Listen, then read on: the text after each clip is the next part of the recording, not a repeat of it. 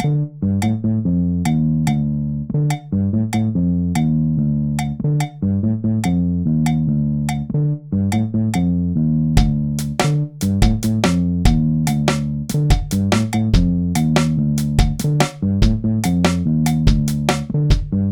there, Weekday Warriors.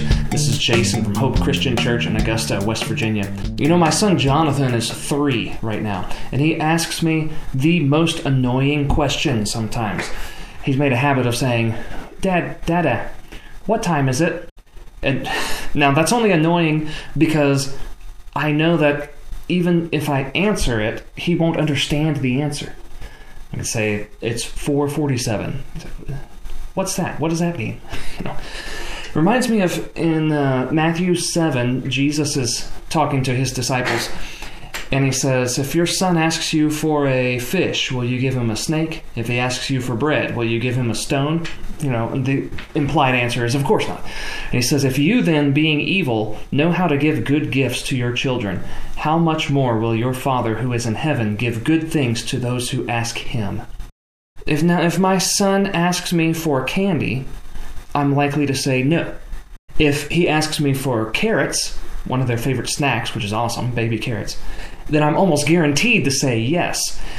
And I'm not going to let him go hungry as long as we have food in the house. God always has food in his house, and he has what's good for us, and we're better off eating from his feast than from our childish desires.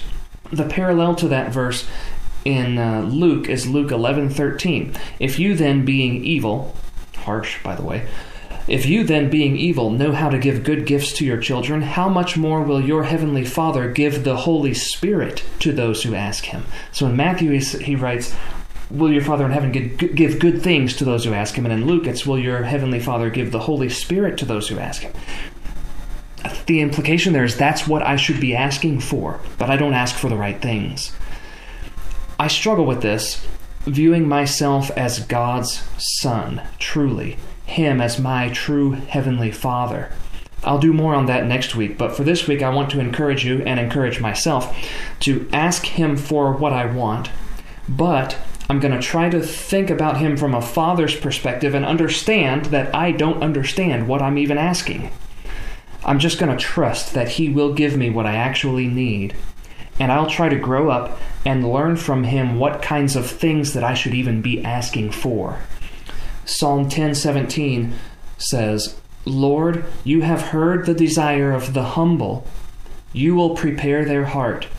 You will cause your ear to hear. I noticed that David writes, you will prepare their heart first, and then you will cause your ear to hear. We should be trying to align our hearts to what God wants us to ask for, and then ask.